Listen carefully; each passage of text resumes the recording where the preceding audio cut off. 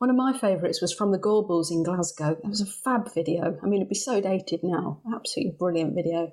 Bernard, I don't know if Bernard Clark's still around and whether he's kicking about somewhere, living off his fame from his geography videos. If he is, you need to invite him on. Seriously, but Google him, Bernard Clark geography, and you're going to get some wonderful, wonderful pictures of what 80s fashion looks like.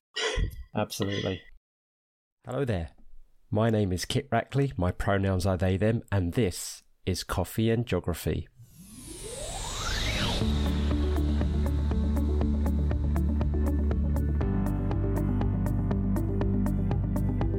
The aim of the show is to get to know, explore and celebrate the diverse and intersectional range of people on this rock we call home and their love and passions of it. We'll find out why guests identify as geographers, and if they don't exactly, we'll have fun exploring all the myriad of ways that connects their life to geography. So, pour your favourite brew, get cosy and listen in. Oh, and don't forget to subscribe and follow us on Twitter at CoffeeJogPot. Off we go. Hi everybody, timestamp for you, 15th of May, and this is going to be a test of my multitasking parental abilities because I have the kids to myself in the background, but fortunately I've got a very understanding, tolerant person who's gonna put up with all that, and that is Helen Young. Helen, hello! Hi! Yeah, and Helen I have known for actually a very, very long time, but we've never physically met, have we, Helen? No. And in fact, this is probably I don't even think we've met virtually either, apart from over on Twitter. No, just messaging really, isn't it? Lots of messages. Yeah, so I first, quote-unquote, met Helen actually over email because Helen is better known as the Geography Geek. She runs a fantastic website, which I used a lot when I was a young teacher. And I emailed Helen for help and support, particularly with a GIS program. And she's been absolutely a star and a diamond for me when I was a young teacher. So I just want to get that in first and say thank you so much. And people should definitely check out your website for all those stuff that you got on there. Oh, thank you. So to introduce Helen, Helen is a part-time geography teacher, juggling lots of other interesting jobs on the side. She describes herself as average intelligence, but hardworking and super efficient. DIY enthusiast, gardener, a bit techie, definitely the man of the house. And Helen is interested in equality of all kinds, but a vested interest in women's and LGBT plus rights. A lover of the simple life, marginal psychic abilities, and a self-confessed terrible traveller. Well, that's a bit of a hindrance for a geographer, Helen.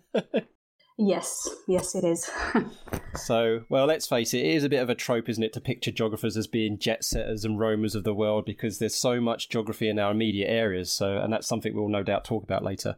For this podcast, we're attempting to map our brews and beverage. So before we get started on our chat, what brew do you have with you this morning, Helen? I have a cup of tea. I really only ever drink tea. I drink it out of a child's mug. So got a little pirate mug, and it's good old Thai fu. Any basic tea, really. I'll drink anything. Old Thai fu tea. Yeah, and I've been having lots of fun trying to discover where all this stuff is sourced from and their claims to sustainability. So, listeners, you can do that yourself by looking at the Coffee and Geography map on the Coffee and Geography webpage. So please do that. So, Helen, you are located in the English Midlands between Birmingham and Derby, a short drive from Cannock Chase area of outstanding national beauty. And I admit, I've not actually spent much time at all in that part of the country. So I'd be very, very interested to hear you describe what the area's like and then how it fits into your sense of place, your identity. The Midlands is a really pretty place. There's lots of, it's not really known for very much. You tend to get the extremities of the country that are known. I mean, we're about the furthest from the coast you can get here. But where I live, although it sounds quite busy in between Derby and Birmingham, it's in a village. There's lots of green space on the doorstep. There's loads of places to see. It's just a really accessible part of the country. And I was born in Burton-on-Trent. And lived away for quite some time, actually. I lived in the southwest for a while, down in Bristol and Bath. But I just love it here. I've got a really strong attachment to the place. So it's nice to be back up in the Midlands. Yeah, I'm looking at the map here, and it does seem a beautiful, beautiful area. As I say, you seem to be, apart from the coast, I guess, it would be the one element that you're missing. You've got so many things. You've got a load of human features. You've got a reservoir right by you, so just by the River Trent. You've got, what's that? You've got the National Memorial Arboretum. That's just right by you. So yeah, and we've got a lot of canals as well. There's a big canal marina near where I live, and there's some lovely walks along the canals. And some of the towns and cities we've got are nice as well. So, if you travel to somewhere like Derby, it's a lovely little city. So you've walked the canals. Have you taken a boat on them very often? I haven't. I'd love to do that, actually. My dad, when he was alive, he always used to say that he wanted to do a canal boat ride. And, I really wish that we'd have done one together, because I can't really find many other people that would like to do it. And I know that he would have come with me.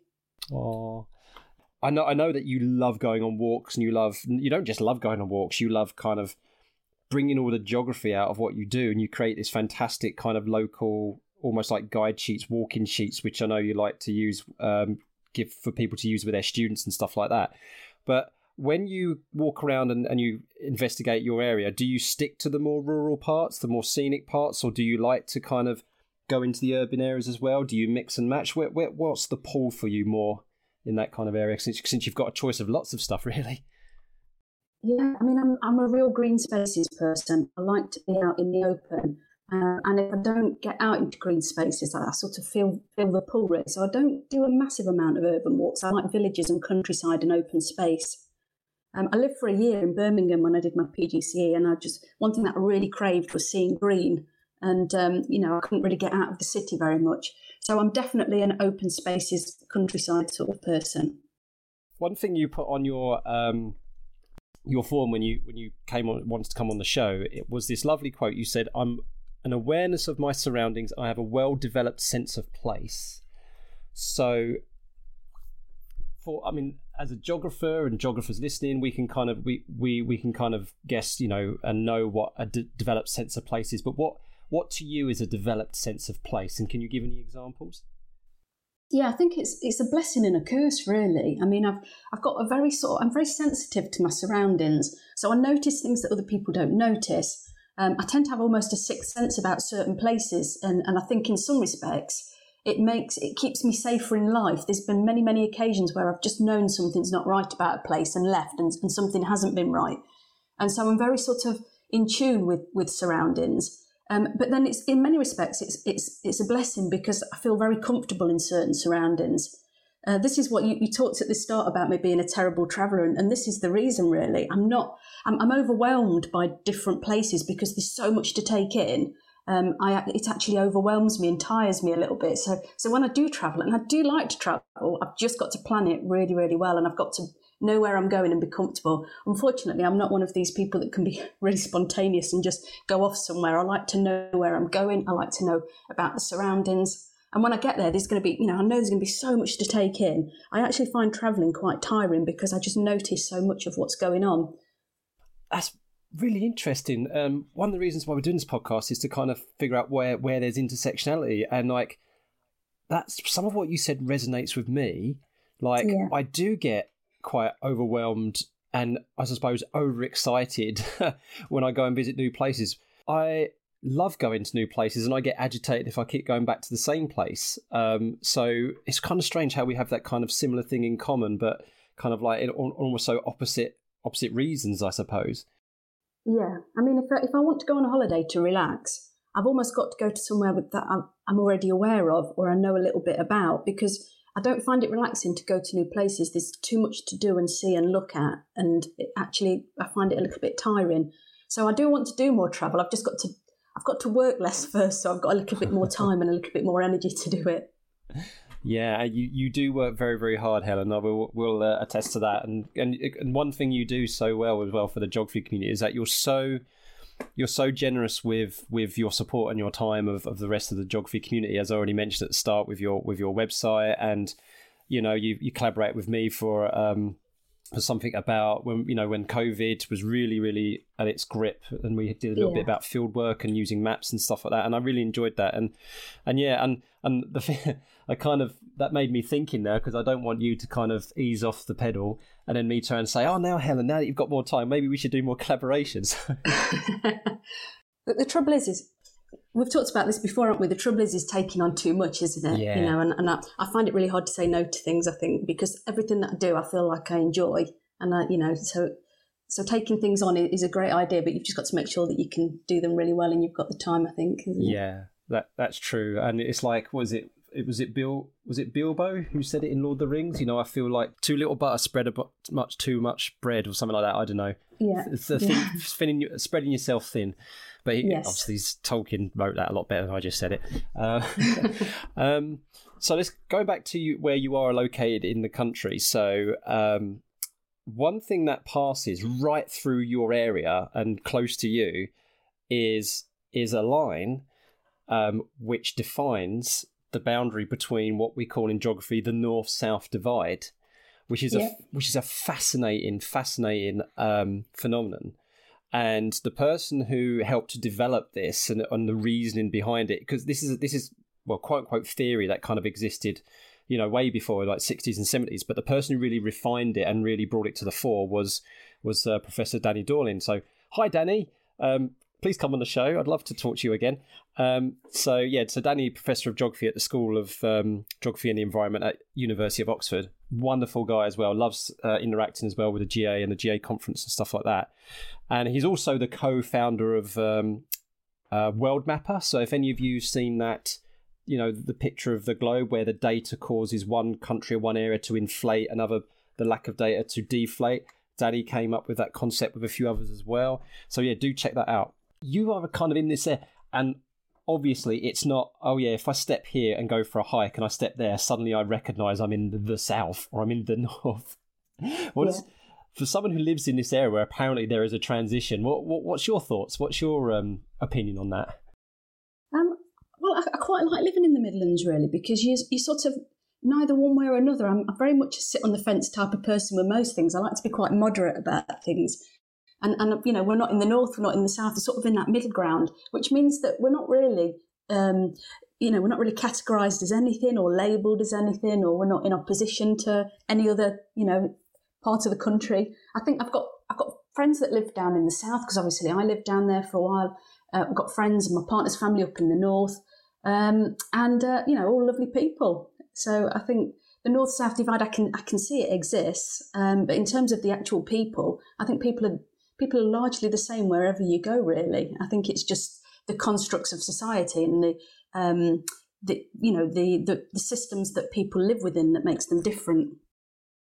Yeah, and one thing to give Danny credit for as well is that Danny never, you know, Danny's a very, very attuned to, you know, social justice and progressive academics and things like that, and he's fantastic with that kind of stuff. And he doesn't do this to separate people. He does this to highlight the fact that you know where there's injustice, basically, and where there needs to be more, and which is absolutely fantastic. And what I recommend everybody do, if you're not sure what the north-south divide is, you're not geography teachers will know, we teach about it and stuff like that. But I'm going to give a shout out to some YouTubers who do an amazing job, and they're so much fun. And if you're a geography teacher and looking for fun video clips to do with maps, there's these people called the Map Men. And so I'm just going to play a clip about the starting clip about their video about the north-south divide. Map men, map men, map men.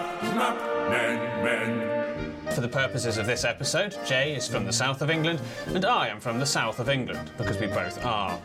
Ever since the Vikings invaded the north of England and slowly spread the gene that lets you wear no clothes in the winter, the two sides have viewed each other with suspicion. Northerners accuse Southerners of speaking with evil accents, going to Eton, and saying the word mahogany at least twice a day. While Southerners accuse Northerners of being in Coronation Street and giving back videos you've lent them unrewound. So that's the Map Men, and the video is absolutely fantastic. They do it with a lot of humour, a lot of pizzazz, a lot of Mickey taking, but for all the videos I've watched, they've never crossed the line and been offensive, so they're definitely recommended. So what we're going to do here, so this little element is called Jog Your Memory. I'm going to be giving people nightmares every time I play it now.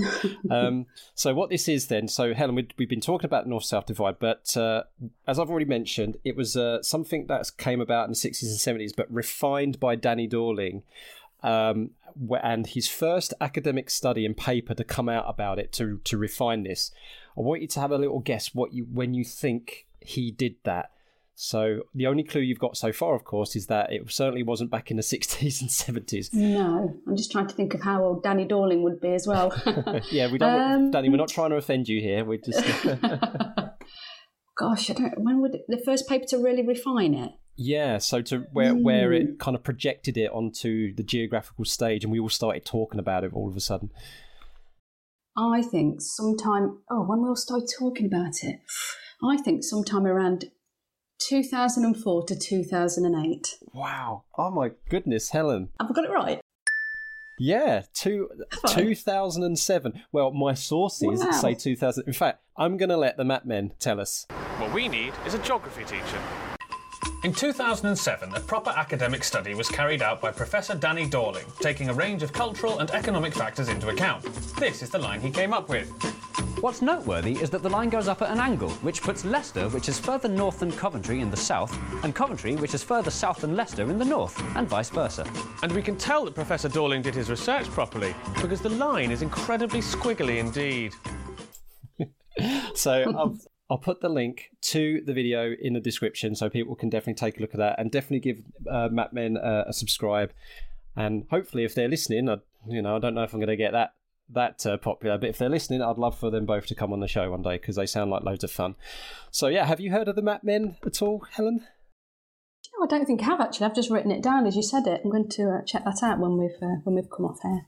Yeah, so they've done quite a few, which I think they can, which are very, very good for school. And the other thing as well is that their clips are very, very short.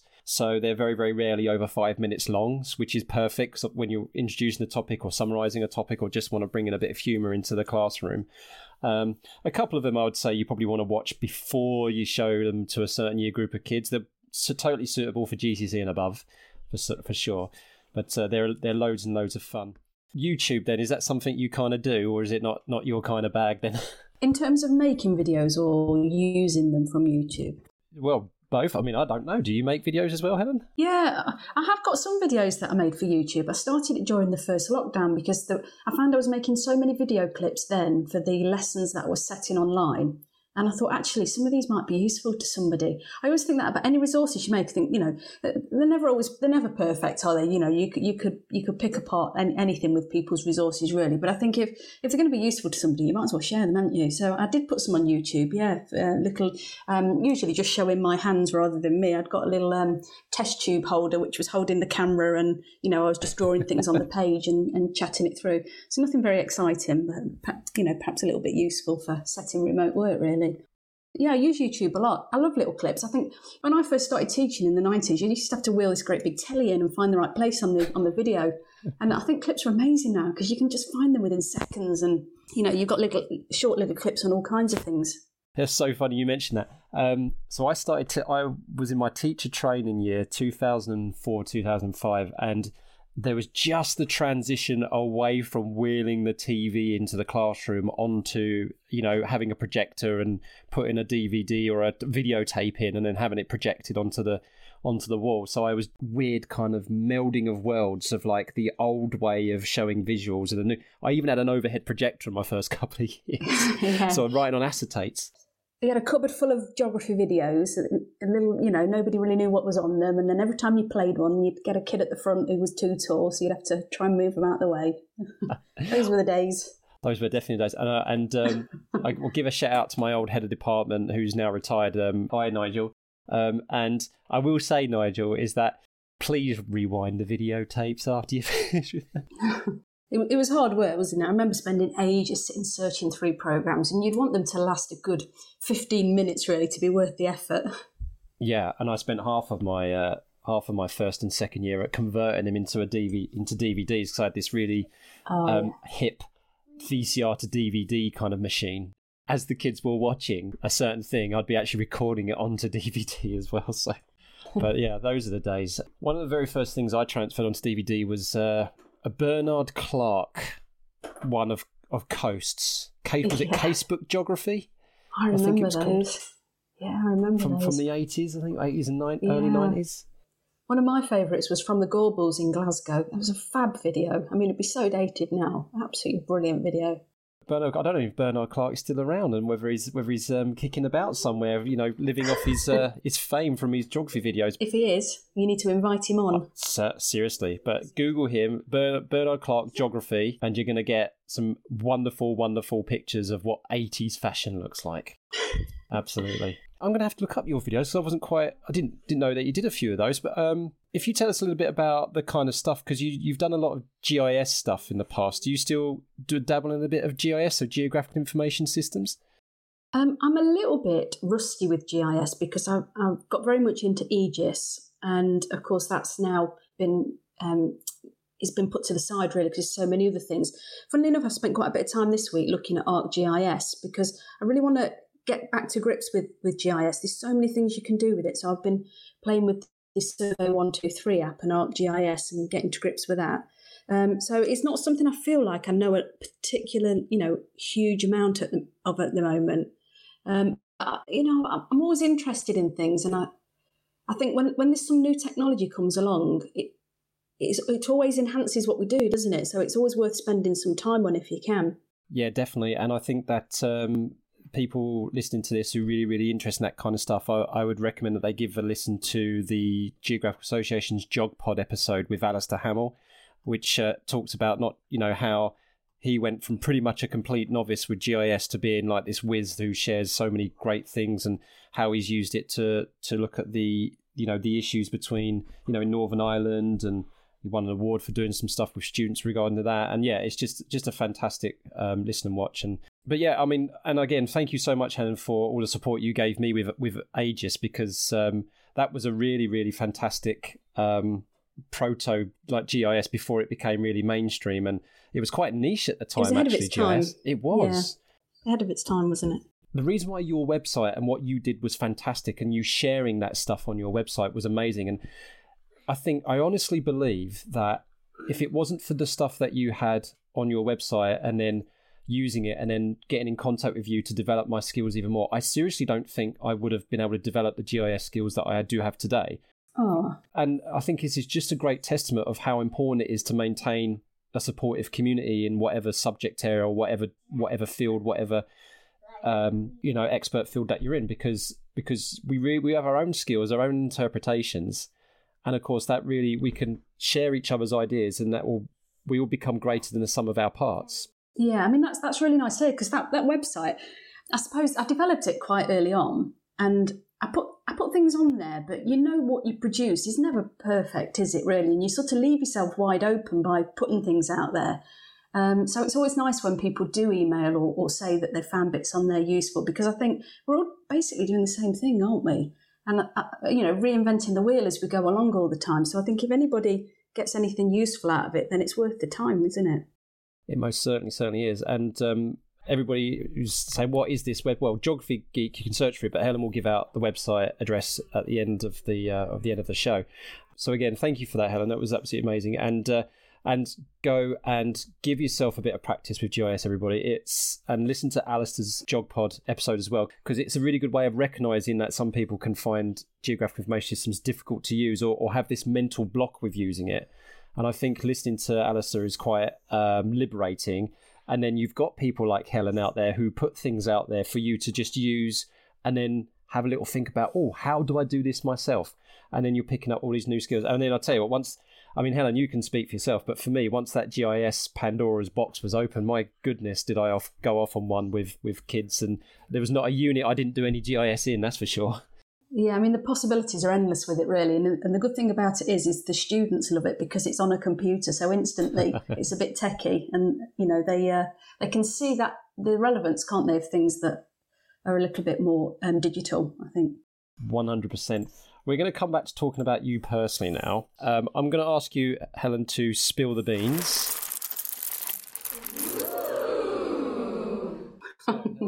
So, Helen, you say that you play for the ladies' Crown Green Bowls team in your village. I do, yeah. Right then. How did that come about, and how are you good? Do you enter competitions? How do you get on with the rest of the teams? So tell us a little bit about that then. Well, I got into it because my cousin plays bowls and my auntie played bowls, and I like to get involved in things in the village. I was part of ladies' flower arranging group for the church for a long while, but when I had a bit more time. And so I used to go along and watch my cousin play a little bit. And then my auntie stopped playing, so she gave me her woods. So I thought, well, I'll have a go, see if I can use them. And I'm pretty terrible at it, really, if I'm being honest. I mean, I don't win lots and lots of games, but I enjoy it because it suits me as a sport. I'm not a massively sporty person. I've never been the sort that can run or throw, but it's a very civilised sport. You know, people drink tea and they stand around chatting. You have to think very carefully about where the woods are going to go. You know, you've got to sort of work out angles and the lie of the land. You've got to look really closely because Crown Green Bowls is not on a flat green. So you've got to work out the sort of ever so slight contours of the land and try and work with them. And it's nice, you know, we do it one night a week, and they're nice ladies that do it, and they don't care that I'm terrible because there aren't actually many people that play bowls. So they are very welcoming of me because, you know, I'm there and I'll have a go. But you'd be surprised, actually. I mean, a lot of people that I've told about it think it's generally older people that play, but it's not. You know, we've got a whole range. We even got a couple that are younger girls in school that come and play in our team. Oh, lovely. So it's quite a varied sport. Yes, it's quite a nice thing to do. Yeah, I never understood why things like that couldn't be offered in schools and things like that. I mean, because I strongly believe, I'm a sports person myself, and, you know, I'm bit close, mostly for everybody can hear my youngest in the background. We'll just let that one slide, I think, just so people can know the circumstances of the recording. There we go. I think something's just blown up, but there you go. So I strongly believe that things like that should be part of the school curriculum, and because there's a sport out there for everybody, in my opinion, even if you're not sporty at all. And that's really lovely to hear that there's and yet I admit whenever I think of bowls and I see people out in the green in the summertime, I think, oh yeah, it's mostly the elderly, the retired people who want something to do, want a bit of community. But it's this, as I know, as with sports, there's so much more to it than that. Yeah, it's a community as well, isn't it? Absolutely. Pure sports with that do it right are community centred, and people who listen to me talk with Stephen Schwab a few episodes back, we talked about how, you know, sport and football in particular can build a sense of community, and that's really what it should be first and foremost, you know. And then getting fit really is a bonus, at least in my opinion. Yeah, I mean, you don't get very fit with the bowls, to be honest. You just stroll gently up and down the green, but it gets you out in the fresh air, in the green spaces. Right, Helen, we're coming towards the end of our wonderful, wonderful chat. So there's one last thing we need to do, and that's a feature which links all of our guests with each other, and we call this We Are All Geographers, where each guest sets the following guest a word that they must link to geography. So, yeah, indeed. So what we're going to do is I'm going to give you the word that was set by Hannah Bloomfield, Dr. Hannah Bloomfield from the University of Reading last episode, she was set by the word faith by Stephen the episode before. So a little bit abstract, and she did a great job with that. And she's given you the word trampoline. Oh, yeah, that's really interesting. 30 seconds, are you ready? To link the word trampoline to geography. Okay, here we go. Okay, so anything that is manufactured has been produced somewhere, and so I think trampoline would link with global systems of trade and manufacturing. I suspect the trampoline was possibly now made in a country that does a lot of manufacturing and transported over here, which would have required fuel, and therefore that brings into issues renewable fuels, non-renewable fuels, carbon footprints. Then we can link into global warming. And we can also link it into green spaces and getting outside, because often these trampolines are in gardens, so they get younger children outside. Perfect. Everybody, that's how you do it. That's how you do it. That was epic.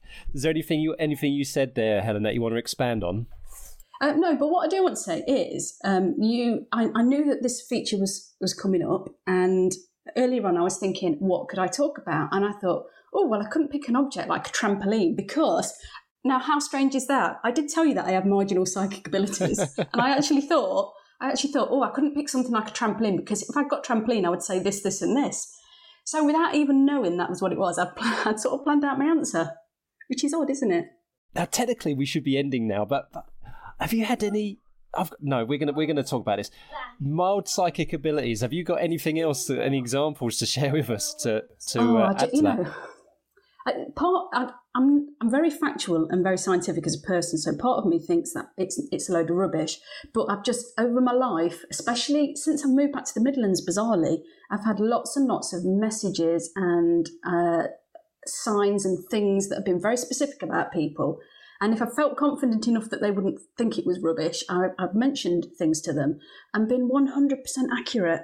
And some of these are really bizarre, and I'm almost feeling slightly embarrassed to even admit to it. But I do seem to get these messages, and I pass them on, and they seem to be really accurate about people. And I can't explain it. I'm not even sure I believe it. But people, when I say these things, they're like, "Oh my goodness, you have hit the nail on the head." So I don't know. I feel there's a lot we don't understand. There's definitely a lot about the world and about people that we really, really don't understand. So it's not beyond the realms of possibility, albeit not very scientific.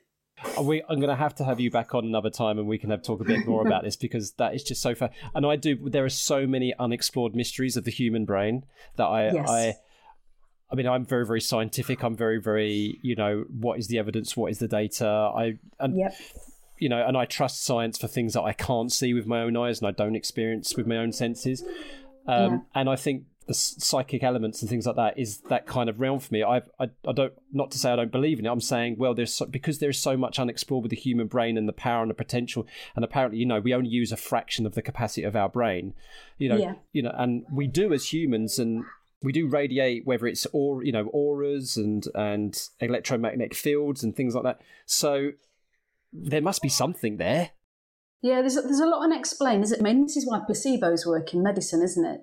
There's something about our brain, isn't there, that there's a lot we don't yet understand, I think. And I think unless we can actually prove it 100%, I think we're a little bit reluctant sometimes to even contemplate possibilities. That's very, very well put, I think. So before we then end, Helen, we're the next guest that I've got coming on, you've got to set them a word for them to do the same in 30 seconds. They are also a geography teacher, so it could be, I don't think they're going to have any problem. It's more of a case of trying to come up with a word. So what are you going to go for us? Well, I'm going to go on the theme of what we've just been talking about, and I'm going to say the paranormal. Love it, love it, love it.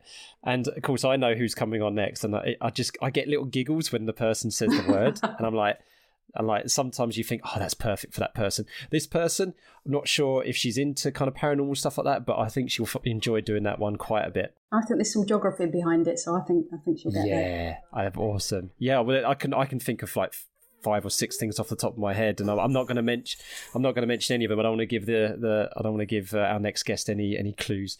No. So that's a brilliant one. I love that one. Right. So to finish off, Helen, any shout outs? I mean, I suppose we can give a shout out to the Crown Green Bowls team. So hi, ladies, you're wonderful. Yes. I don't know whether they'll listen to this. Yep. So if you do, hello, have me as a guest up there one day. I'll come visit Helen. You can see how terrible really I am, and then Helen will look amazing compared. So we've got a shout out to them. Anyone else you'd love to give a shout out to? Well, the geography community in general, really. I think we're a lovely sort of bunch. Everybody's really friendly and everybody helps everybody out. And I think, you've only got to look on Twitter at all the support that's given. I think that, it's a great community, especially geography teachers. I think we work really well together. Absolutely. So, and I tell you what, I've really, if there's any silver lining of what's been happening over the past year or a bit, is that I've really felt more connected with the geography community, by being able to do things like this and connect with each other online, talk to people more regularly than I would have done just waiting for a yearly conference. So there has been that silver lining, and yeah, it's something which I've been holding dear to me. So that's a really lovely shout out, Helen. And then finally, I want people to grow their community. So how can they find you? What's your social media you'd like to share? Your website address? Can you share that for us? My website is www.geographygeek.co.uk, and I also am on Twitter, which is HYGeographyGeek. I'm on Facebook through geographygeek.co.uk, and I'm on LinkedIn through my name, Helen Young. That's absolutely amazing. So please go take a look at Helen's website and connect with her on Facebook and on Twitter. Helen, this has been overdue to have this chat between us, and I've really, really enjoyed it, and I hope we get to do it again sometime soon. So thank you so much for coming on the show. Me too. Thank you very much for having me. Really nice to talk to you.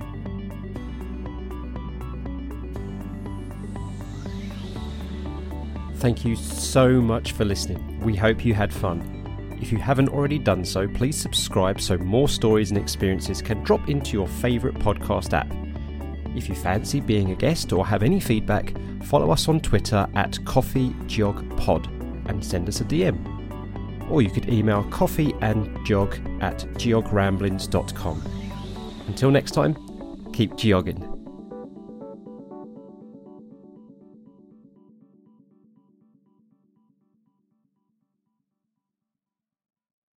Come over here. This is the person who gave all the sound effects in the background, everybody. Come over here. All the way. Close up, right up to here. This thing. And I want you to say bye-bye to Helen and bye-bye to everybody. Go. Bye-bye to Helen. Bye, everybody. Go. Oh. Perfect.